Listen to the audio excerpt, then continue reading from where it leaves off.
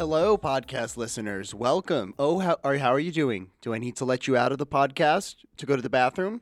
Podcast listener, do you need to go outside to go bathroom? Because we can stop the podcast. I'm talking to you like a pet. It's funny. How are you? So, today we're going to talk about a thing that I think is, this show is about pets. And this is the first time that I've wanted to go into a pet issue.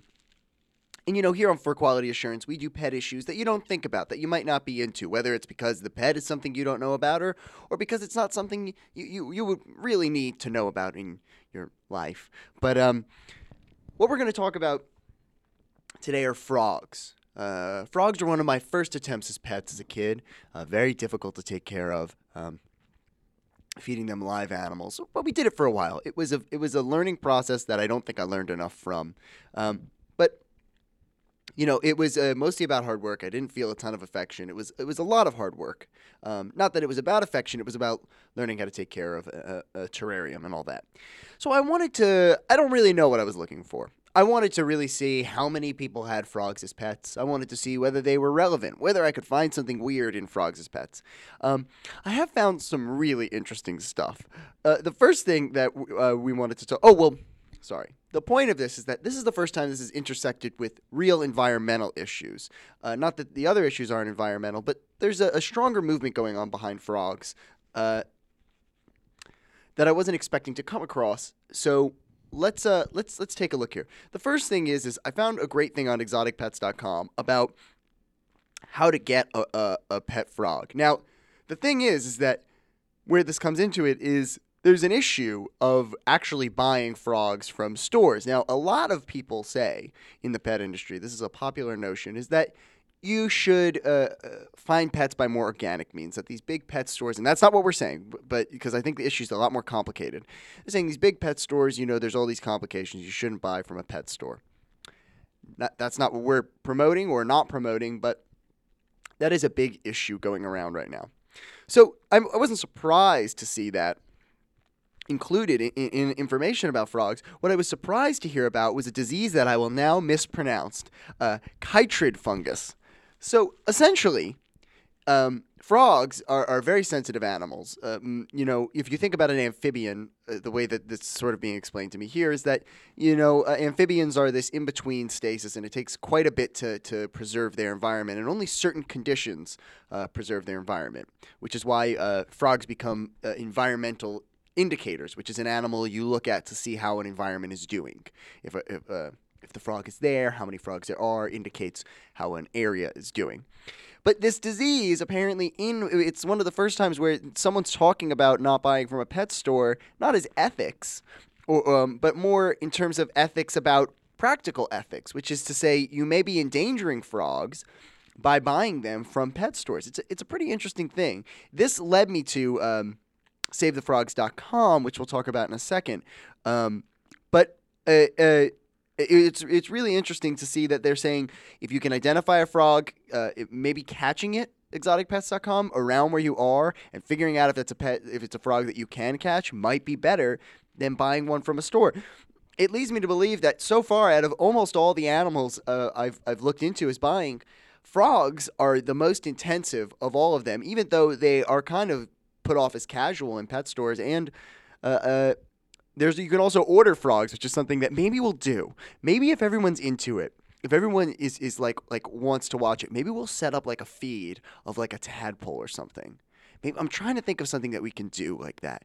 And if I can order one of these frogs online, like they have these like you can order like tadpoles online. Maybe we'll do something like that. Maybe we'll catch a frog. I don't know. Maybe because Steak, my ferret, is here. He's very sleepy though, and so he doesn't really contribute to the show. So maybe we'll have something that we can all experience together as a pet for the show. I think maybe frog is the way to do that because it seems like there's a lot more here than we could find out. But what they're saying is this disease spreads through frogs having contact with each other. Of course, in pet stores, you have a lot of frogs, in one tank. That's not dangerous usually for a frog. Any good pet store maintains the right amount of animals per tank. And even if it's temporary, those people, one good thing about most pet stores, as opposed to breeders, most pet stores in the environments they keep them in there, it's one of those things where people talk about pollution, and it's like, well, most of the ways to pollute less save you money. Like driving your car less, getting a more efficient car, but it also saves you money. So it's one of those things with pet stores where it saves them money to not have the animals be sick. So it's to their ideal circumstances. It's to their advantage to have healthy animals living in healthy conditions in their stores. But the problem with this fungus is that you're talking about something that only affects frogs and that they're going to spread to each other in these areas, in these environments. So you might be getting frogs from different breeders, and they come in, and all of a sudden now you have this virus that continues because of the need to have a big corporation. It's not saying that big corporations are bad or good, but it's saying it is definitely a distinct problem, this chytrid fungus. And please write me if I'm saying it wrong. I feel so stupid. And it affects, according to exoticpets.com, it has been found since 1998 in at least 285 species from 36 countries all around the world, which means that by spreading these frogs from place to place, shipping them internationally, we could be perpetuating this disease. It's essentially the theory here. If it escapes, is one thing they suggest here. Let's go to a more fun thing before we get deeper into this. So, apparently, finding a wild frog and keeping it as a pet, despite me starting this being like it's a very complicated issue, apparently almost everybody tries to do this. They'll catch a frog and keep it in their house. So I found a lovely WikiHow. If you don't know WikiHow, it gives you steps, usually not great steps, as to how to do something. But this one is wonderful. It's a WikiHow for how to keep a wild-caught toad as a pet. 6 parts: finding a toad, catching a toad, housing the toad, adding the toad to its new habitat, feeding the toad, and toad enrichment. I don't like plagiarizing, but this is wonderful, so we're going to go through it. Part 1, finding the toad. Now, who knew? Who knew this was an issue? But if toads are rarely found in your area, says WikiHow, keep a pile of chopped wood in your backyard, because those harbor many insects and draw in toads. This is the perfect place to catch a toad. Okay, here we go. Keep going. Then they have a lovely picture of a boy with a net who looks like he's about to hit you in the head. If you already have lots of toads, just go outside before dark when everything is damp, arm yourself with a bug net and a critter carrier. Where is this place? You've got tons of toads. Who needs them in their house if there's enough toads to just go out and accidentally step on one? Okay, step 3. Look for toads by turning over logs. Turn them back. These are mini ecosystems. Oh, that's interesting. So lift the logs up and then put them back, because lots of things are living down there. I remember finding salamanders under logs. I remember finding quite a few salamanders under logs as a boy. Okay, part 2, catching the toad. When you locate the toad, act fast. They're shy creatures and dart away. There's nothing here about identifying it or anything. They're just sort of put your net over it. Okay, obviously that part. Okay. Poke the toad until it hops into the netting of the pocket. This is really elaborate here as to how to catch this toad. And then you just chuck it in the box. I know they're just trying to sell the animations and things on this website, but a lot of these pictures very much look like the toad is in danger. And then they go through how to house the toad, how to set up the toad being there. Oh man, guys, I know we ask you to do a lot on the show, but if you're bored, first of all, if you're bored, just Google different types of toads and frogs, and I guarantee you should never be bored again. Unless you know have you seen all the pictures of all the frogs, you have no excuse to be bored. But these pictures on this WikiHow, I'll put a link. The one of putting dirt in is I think at some point the person doing the drawings for this article was at protest of doing drawings for this article. It's just like chucking dirt in a frog's face. But it's fairly interesting that they have nothing here on this of identifying whether it's a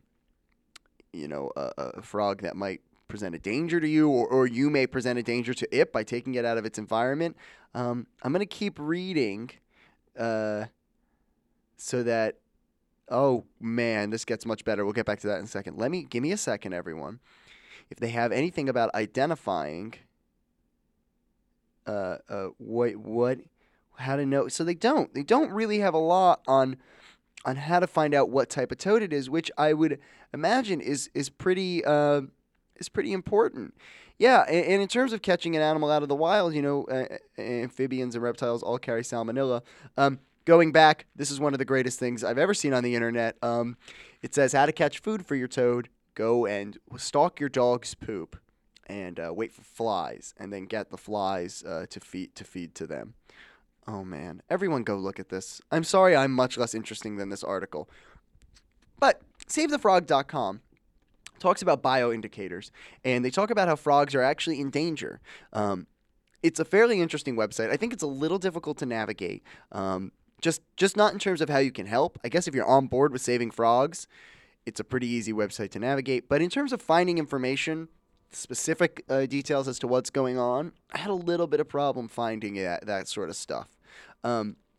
Generally, I think they mostly are an outreach program telling you to think about the environment and frogs being a sort of center point for it, because frogs are, as we said, bioindicators, but have a big part in science. Classically, we know about frog,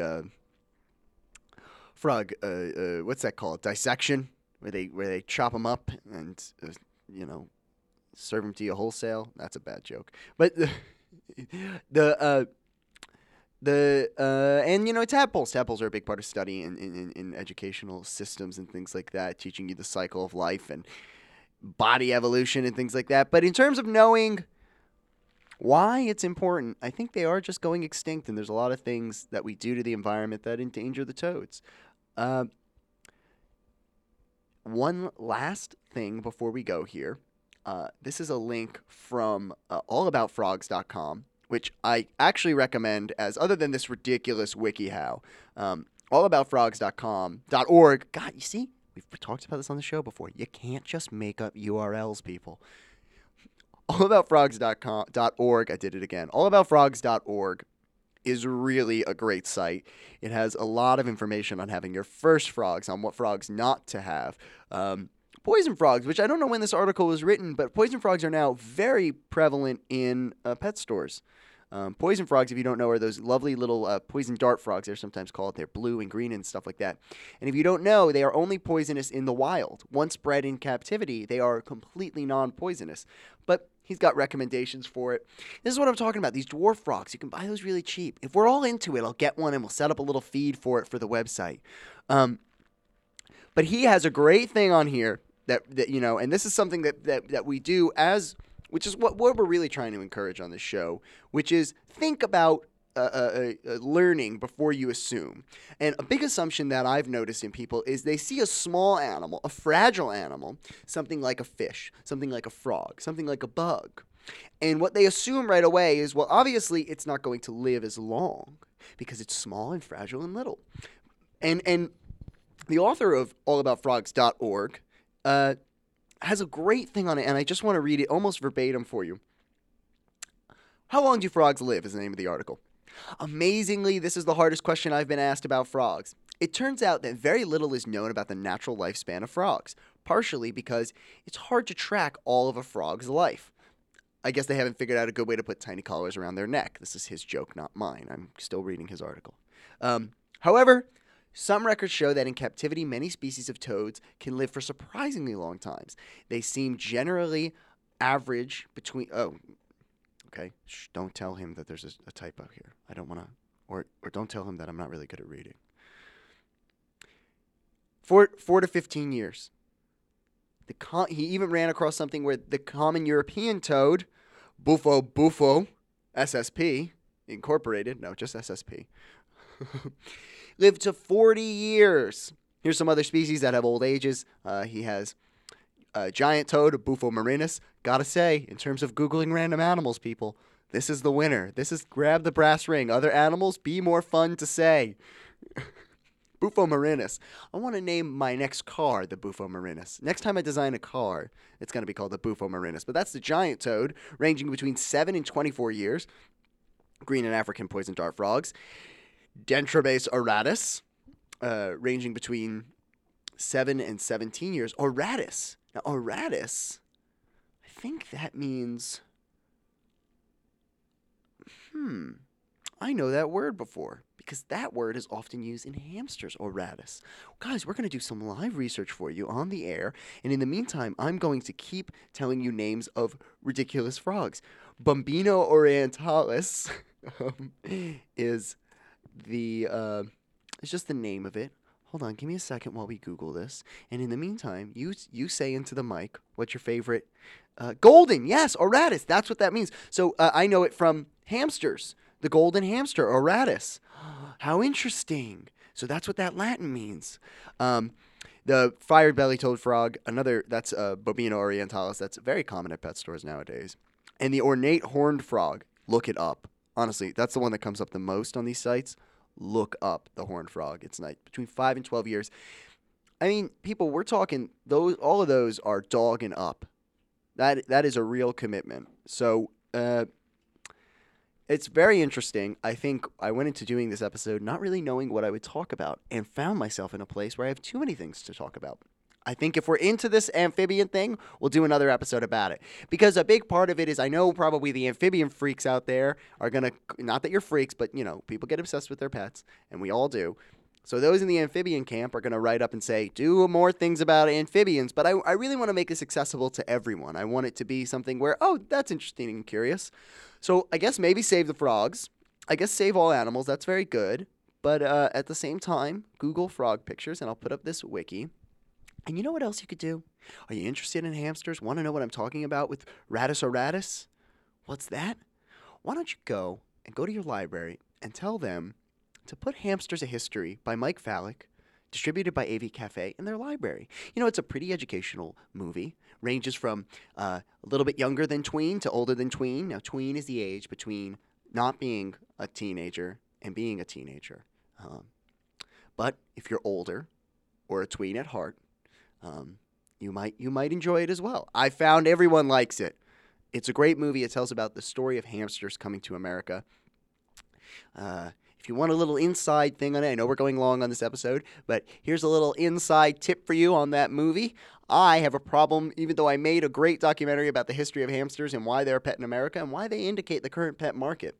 I have a problem saying the word hamster. I often add a P to the middle of it.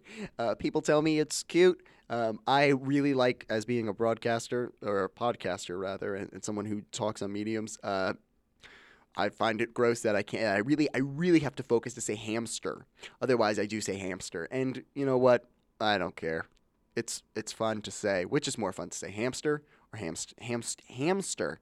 Send me in your audio and anything else you have of you saying the word hamster over and over again to ourherocomic@gmail.com. There you can send us questions and pictures of your pets and anything else that you want to tell me about pets. Do you have an interesting story about pets? Maybe you do. Maybe you've got a pet that you just want to show me a picture of. Maybe I got something wrong. Probably did. Please send all your emails to ourherocomic@gmail.com.